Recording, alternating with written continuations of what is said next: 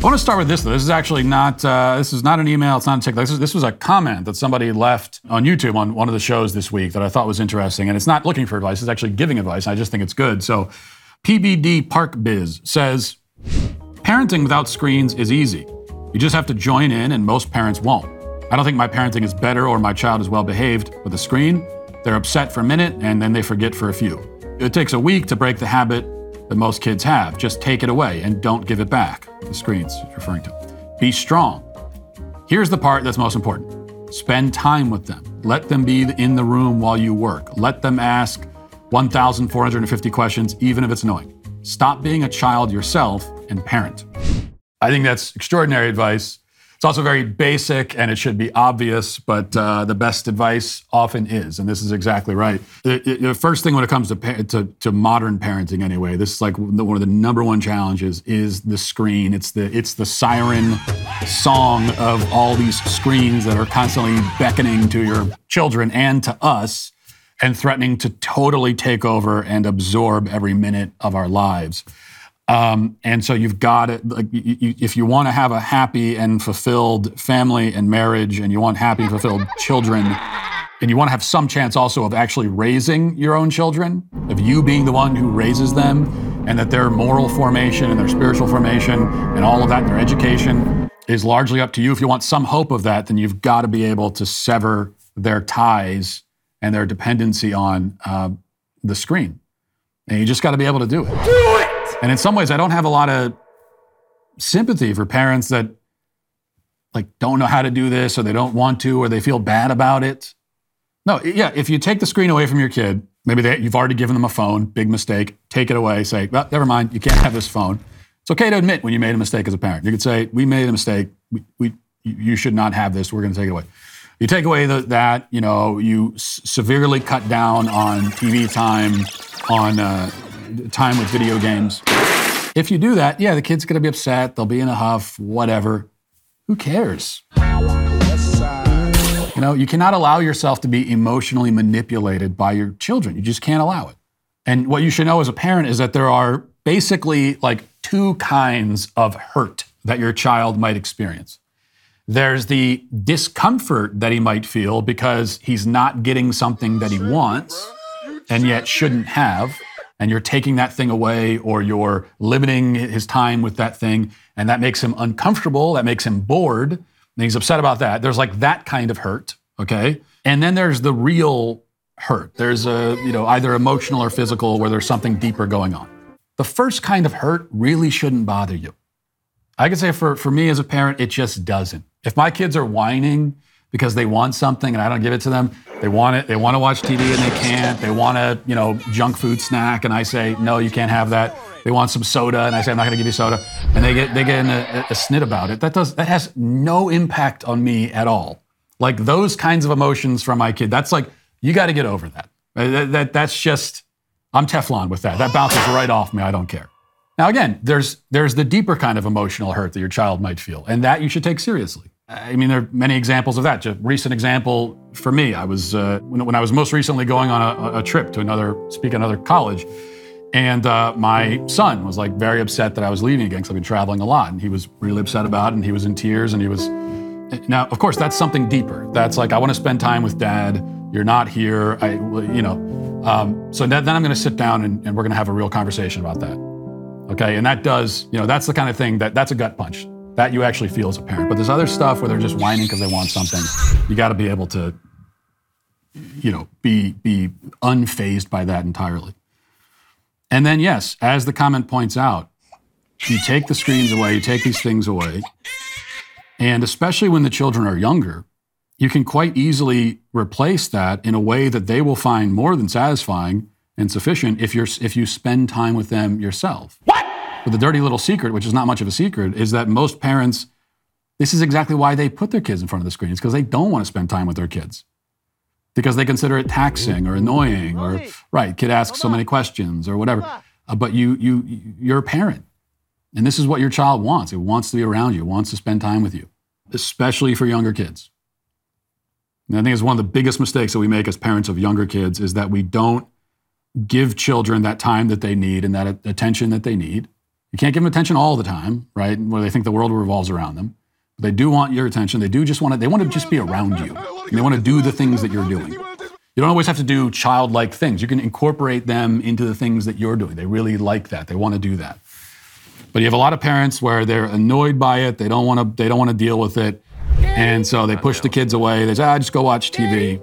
Not now, son. And then the time inevitably comes when they become teenagers, or maybe even before that, where suddenly it's like a switch is flipped. And now they don't even want to be around you anymore. They don't want your attention anymore. And when that happens, we hear this story a million times from parents.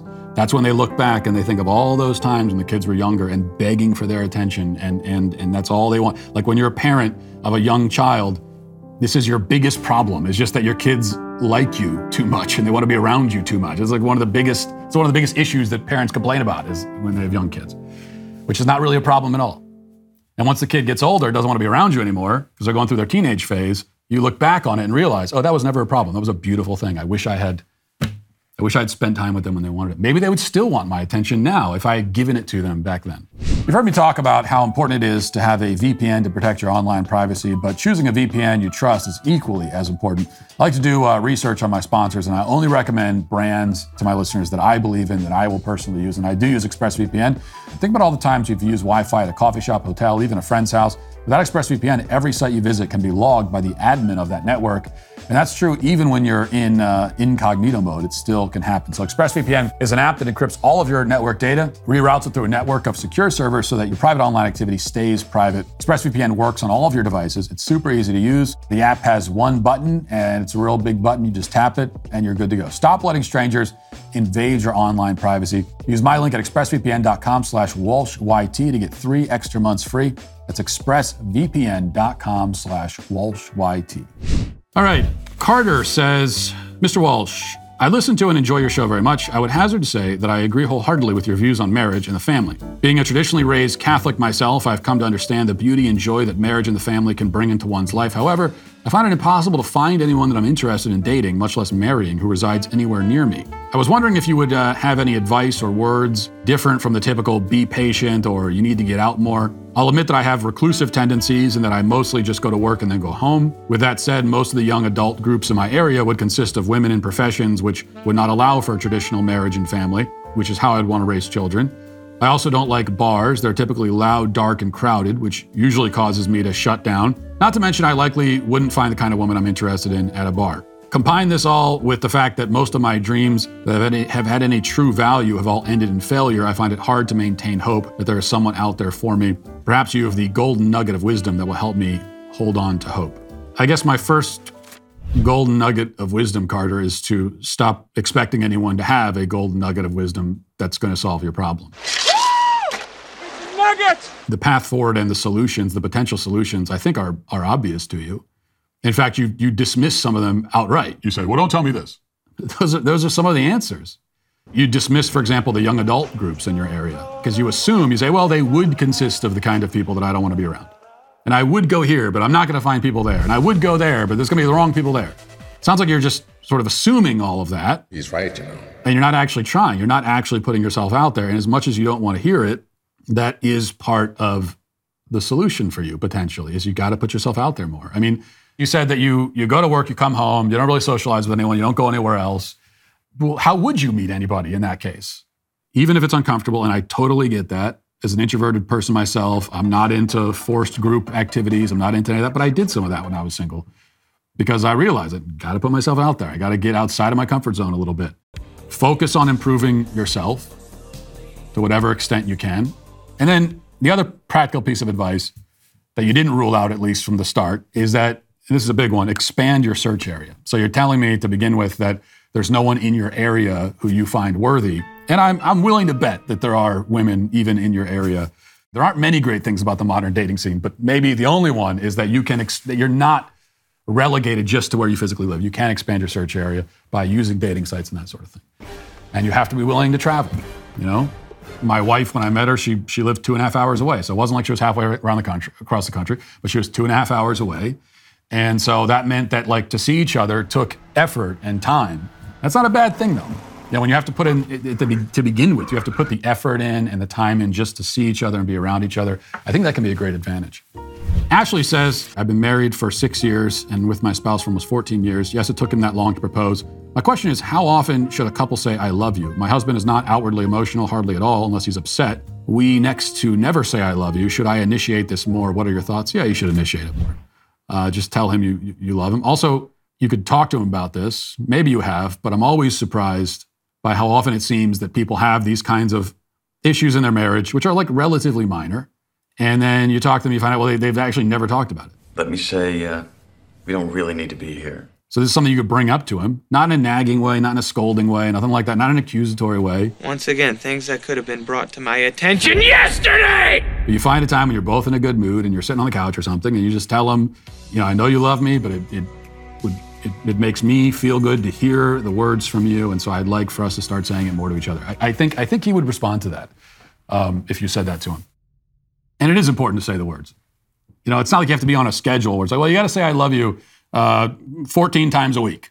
And if it's been a few days you haven't said it, then you got to catch up. It's not that, but the words do matter to spouses and also matters to your kids. I think we should also be telling your kids that you love them. All right, this will be the last one. This is from Jacob. It says, Matt, I recently did the impossible. I matched with a fellow sweet baby on Tinder. That does seem to be the impossible. On Tinder is where you found the fellow sweet baby. Wow. I didn't know we had a presence on Tinder. I don't know if I'm happy about that or not. As you can imagine, I was extremely excited, and we quickly began discussing our views and learning about each other. We exchanged numbers and socials and began talking. I asked her if she wanted kids, and I also joked that maybe we should move to Tennessee together so we can rub elbows with the fine people of the Daily Wire. After a couple of days, I tell her that we should go out after the holidays, to which she seemed surprised and told me that she thought I was just her political buddy because I didn't...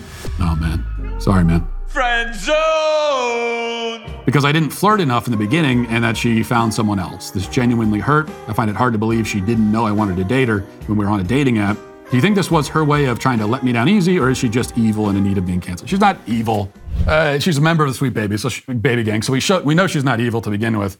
I think this was, her trying to let you down easy. Let me down easy. Now, on her part, she should be more honest with you, but people don't feel always comfortable being that honest with especially someone they don't know. And yeah, I think we can assume that she realized that you're not on Tinder looking for a, quote, political buddy. You're such a good friend, Brett. The bestest. Oh, One of the worst kind of like of all the ways to friend zone someone, I think maybe that's one of the worst ways you can do it. Did you do anything wrong that made it so that she lost interest that quickly? It's impossible for me to say based on this short description of the exchange that I have here. If I were you, I wouldn't have made the comment about moving to Tennessee together, and I know you phrased it as a joke. Sorry, I'm making a go of it in a new city. It probably wasn't entirely a joke, was it? You were kind of like feeling things out. Not that you were going to move with her that moment, but when you just met someone on Tinder, you haven't even met them in person, and you're already even jokingly bringing up moving somewhere together, that might have freaked her out a little bit. Other than that, based on this, it doesn't sound like you did anything wrong, and you didn't let it linger too long. I think oftentimes the mistake a guy will make is that you I guess what they call the talking phase, and you do the talking phase for weeks and weeks and months, and then finally you work up the courage to say, hey, maybe we should actually like physically go out together. And at that point, she's already lost interest. My density has brought me to you. What? But you talked to her for a few days and asked her on a date. That sounds reasonable to me. But she wasn't interested, found someone else. These things happen. Get back out there. Don't let that discourage you. And we will end on that encouraging note as we finish up here. Godspeed.